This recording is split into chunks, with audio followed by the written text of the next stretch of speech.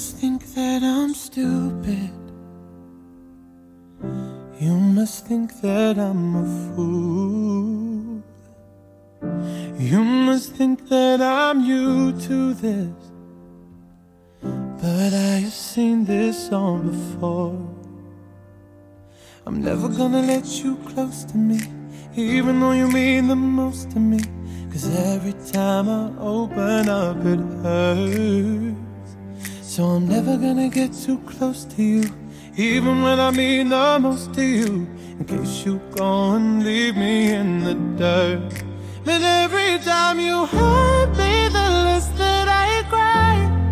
And every time you leave me, the quicker these tears dry.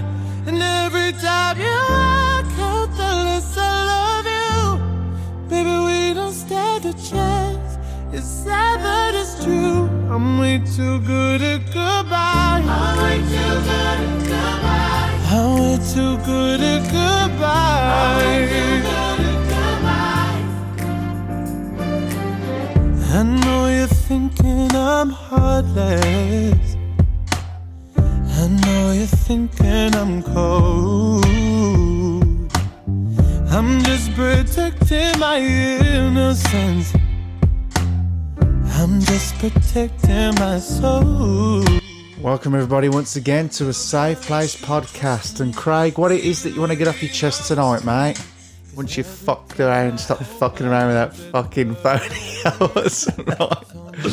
What do you want to get off, mate? What's that song all about? What's it saying? What are you saying? Sam Smith has done a song that doesn't get any acknowledgement for the deepness of the song, because every human being does exactly what that song says. They close their heart off to love, and they don't realise they're doing it.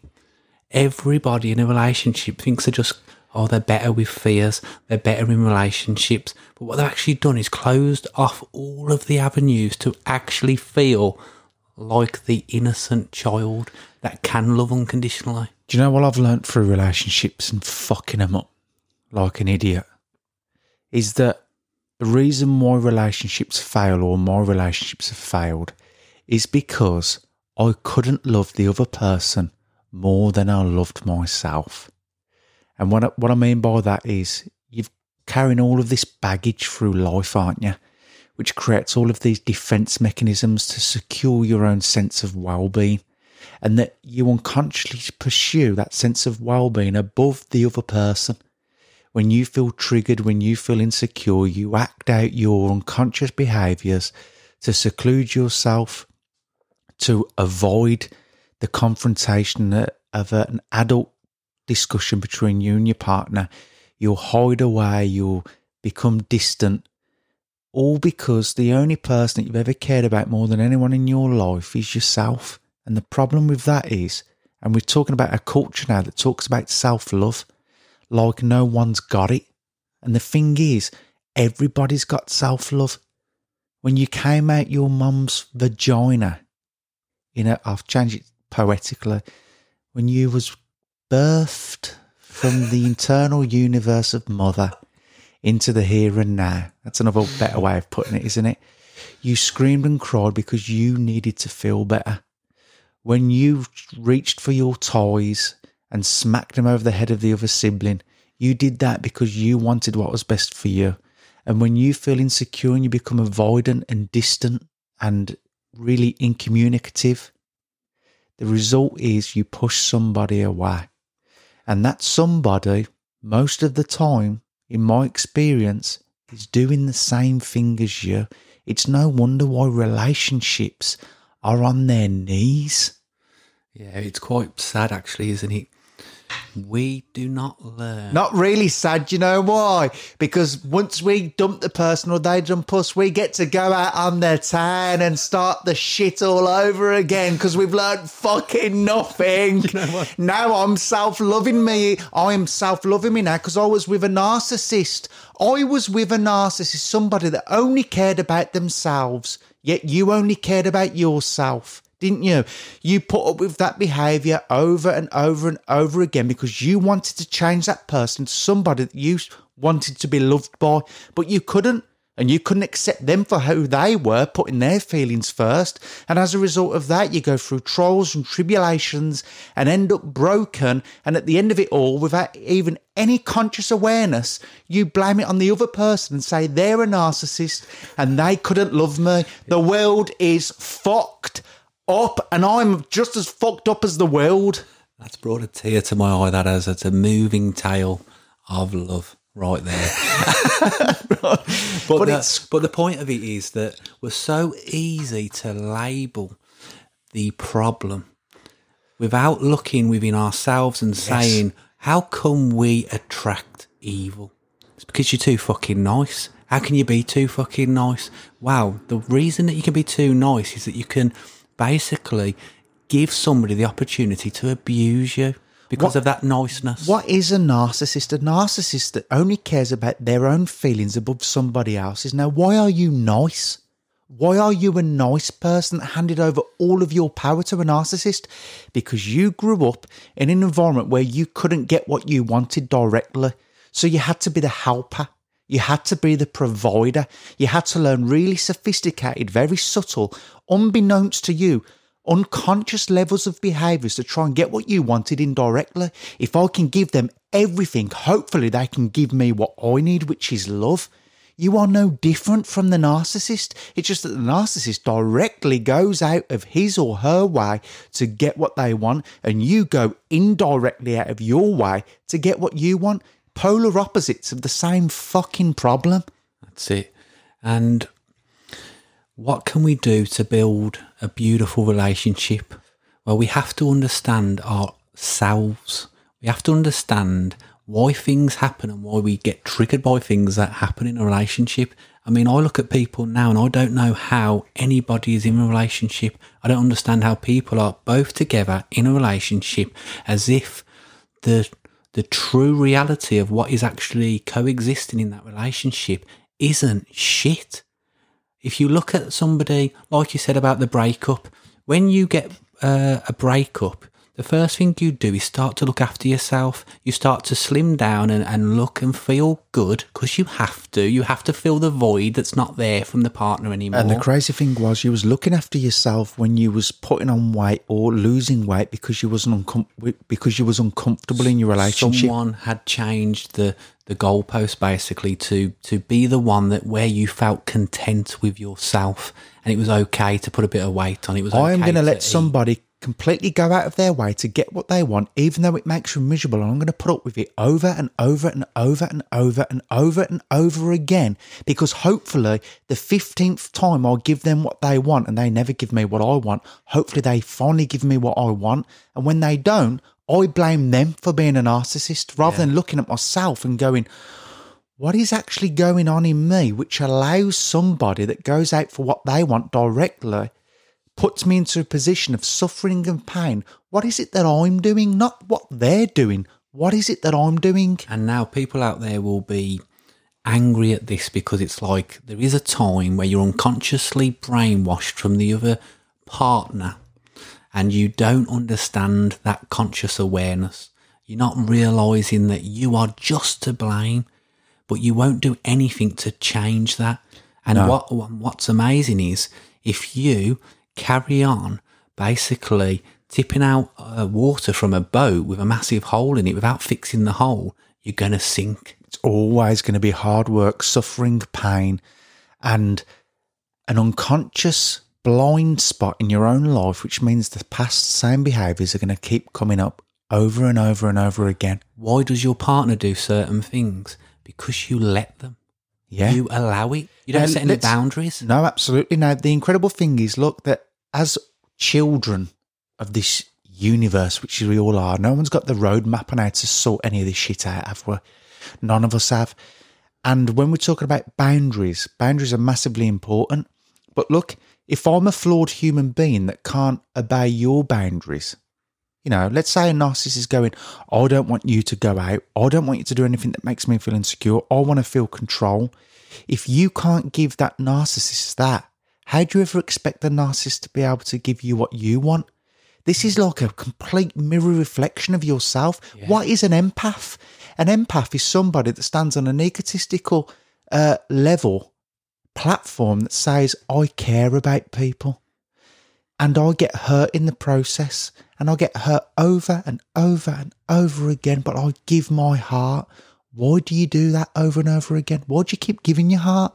Because you hope at the end of the day, somebody's going to take your heart and not stamp on it. And you know what the narcissist was? An empath that gave its heart to somebody once. Yes, well said, Craig. Absolutely. A narcissist was somebody that grew up in an environment 50% of the time that gave his or her heart to somebody, and that person, like a parent, destroyed that heart, and it created a massive amount of pain. So the child adapted its personality then to try and get what it wanted in the future, which was more direct ways. It adapted its persona, its personality, and now that narcissist is stuck in a behaviour, a personality that's learnt the best outcome for getting what it wants is to go about it directly and selfishly. Now, you're no different. You learnt growing up that sometimes talking and caring about the parents' needs and wants meant you was more likely to get what you want.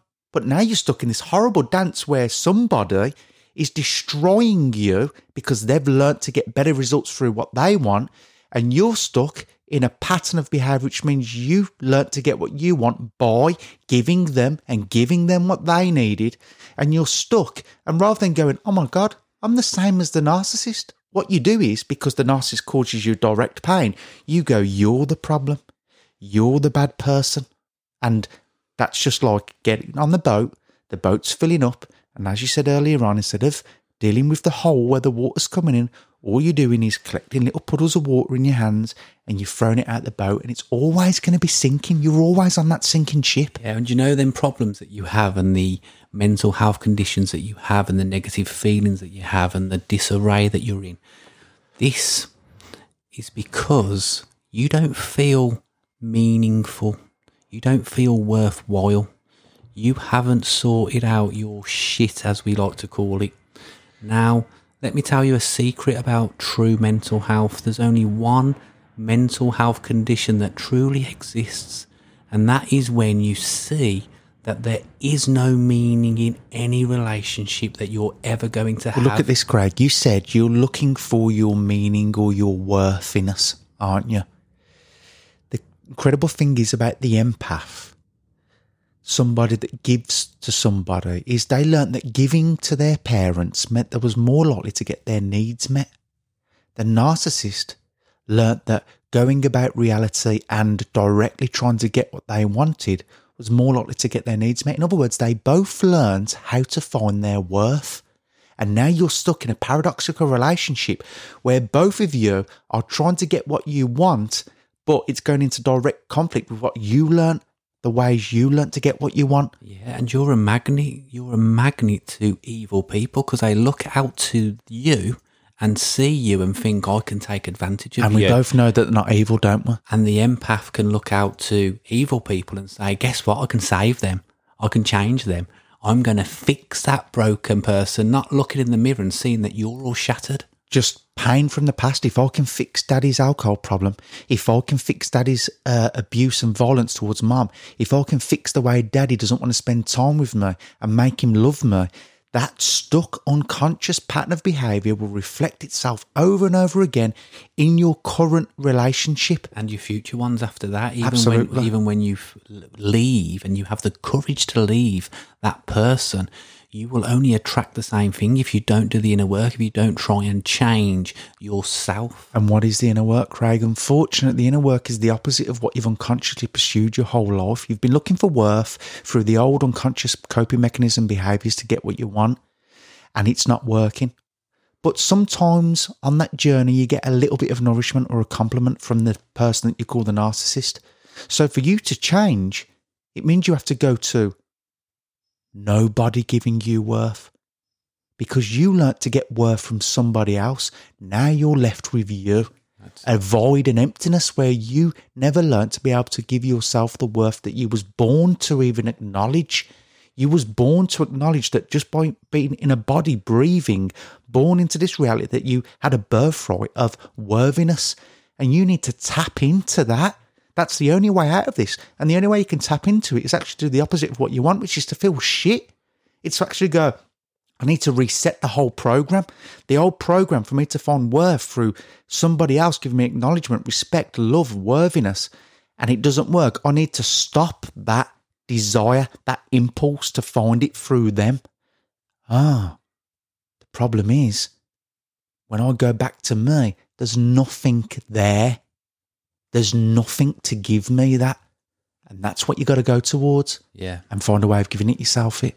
That's it. And unfortunately, you are sort of becoming every fear or every polarized opposite of a fear from your past all the time. So when you start to relearn differences and you start to maybe, the first step is you get into a next relationship and you found somebody nicer and he's meeting all these needs now. Everyone's nice at first, don't they? Yeah, and you realise that your shit has totally changed. You've done the inner work, you've learnt a bit about spirituality, or you've educated yourself and you think that you've found it, and then all of a sudden, when that boyfriend, girlfriend say something that triggers one little percentage of that memory from the past, the monster in you, empath or narcissist, will come straight back to the surface and you'll realise, hold on a sec, I thought I'd buried that fucking monster, and it never went away.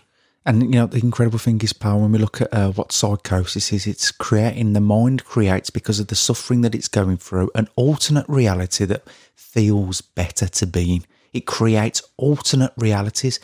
Culturally now, when you see all of this talk about narcissism, what's a narcissist, how to spot a narcissist, culturally we're under a mass psychosis because we're not aware of what the fuck's going on. And that's actually not a bad thing. Unfortunately, the modern day doctors and therapists of the world actually label psychosis as some sort of problem. It's actually the starting point of a whole new journey of acknowledgement to what this reality and this experience actually is. Okay, so you're saying that the psychosis is a part of the uncomfortable journey from the womb through the birth canal to being born into a new state of awareness. It's the rebirth as an adult. It's the rebirth as a new child without trauma. So what you're saying really is that even though we are under a cultural psychosis that has to blame the other while being unconscious how we're the same thing, is that difficulty and suffering eventually will create a flip side where the person will do the conscious work within themselves and break those old patterns of cycles, grow. Ultimately, it's a growth process, isn't it? What we see at the moment, which is happening every day, is the carnage of two separate, segregated problems. And it can be race, it can be sexuality, it can be any label you want, religion. Yeah. And what we see is that eventually we are going to move to the point of crisis, psychosis, and a point where it comes to a head. Which is where culture is roughly at right now, isn't it? Yes, that's it. And everyone having a different opinion and saying that I look at that person outside of me, it's different to me, completely segregated with its belief systems and views and morals, and I want to kill that person or avoid that person. Now let's give people some urgency. You make a very valid point. The opportunity to grow and expand beyond our old previous selves as a result of the psychosis that we're in is an opportunity to find ourselves again, to find that worth that we should have been acknowledged and born into without the toxicity of parents only loving us in the way that they wanted to be loved to make us toxic in a sense. The flip side to it is, if we don't wake up to the self, the individual that's partaking in it rather than blaming the other, society is going to rip itself to shreds, isn't it? Yes, that's it. We can only fight, we can only decapitate the vision in front of us, not realising that is actually decapitating yourself. You said decapitating twice. And it's a lovely word to end the podcast on. Thank you everybody for tuning in. Decapitated.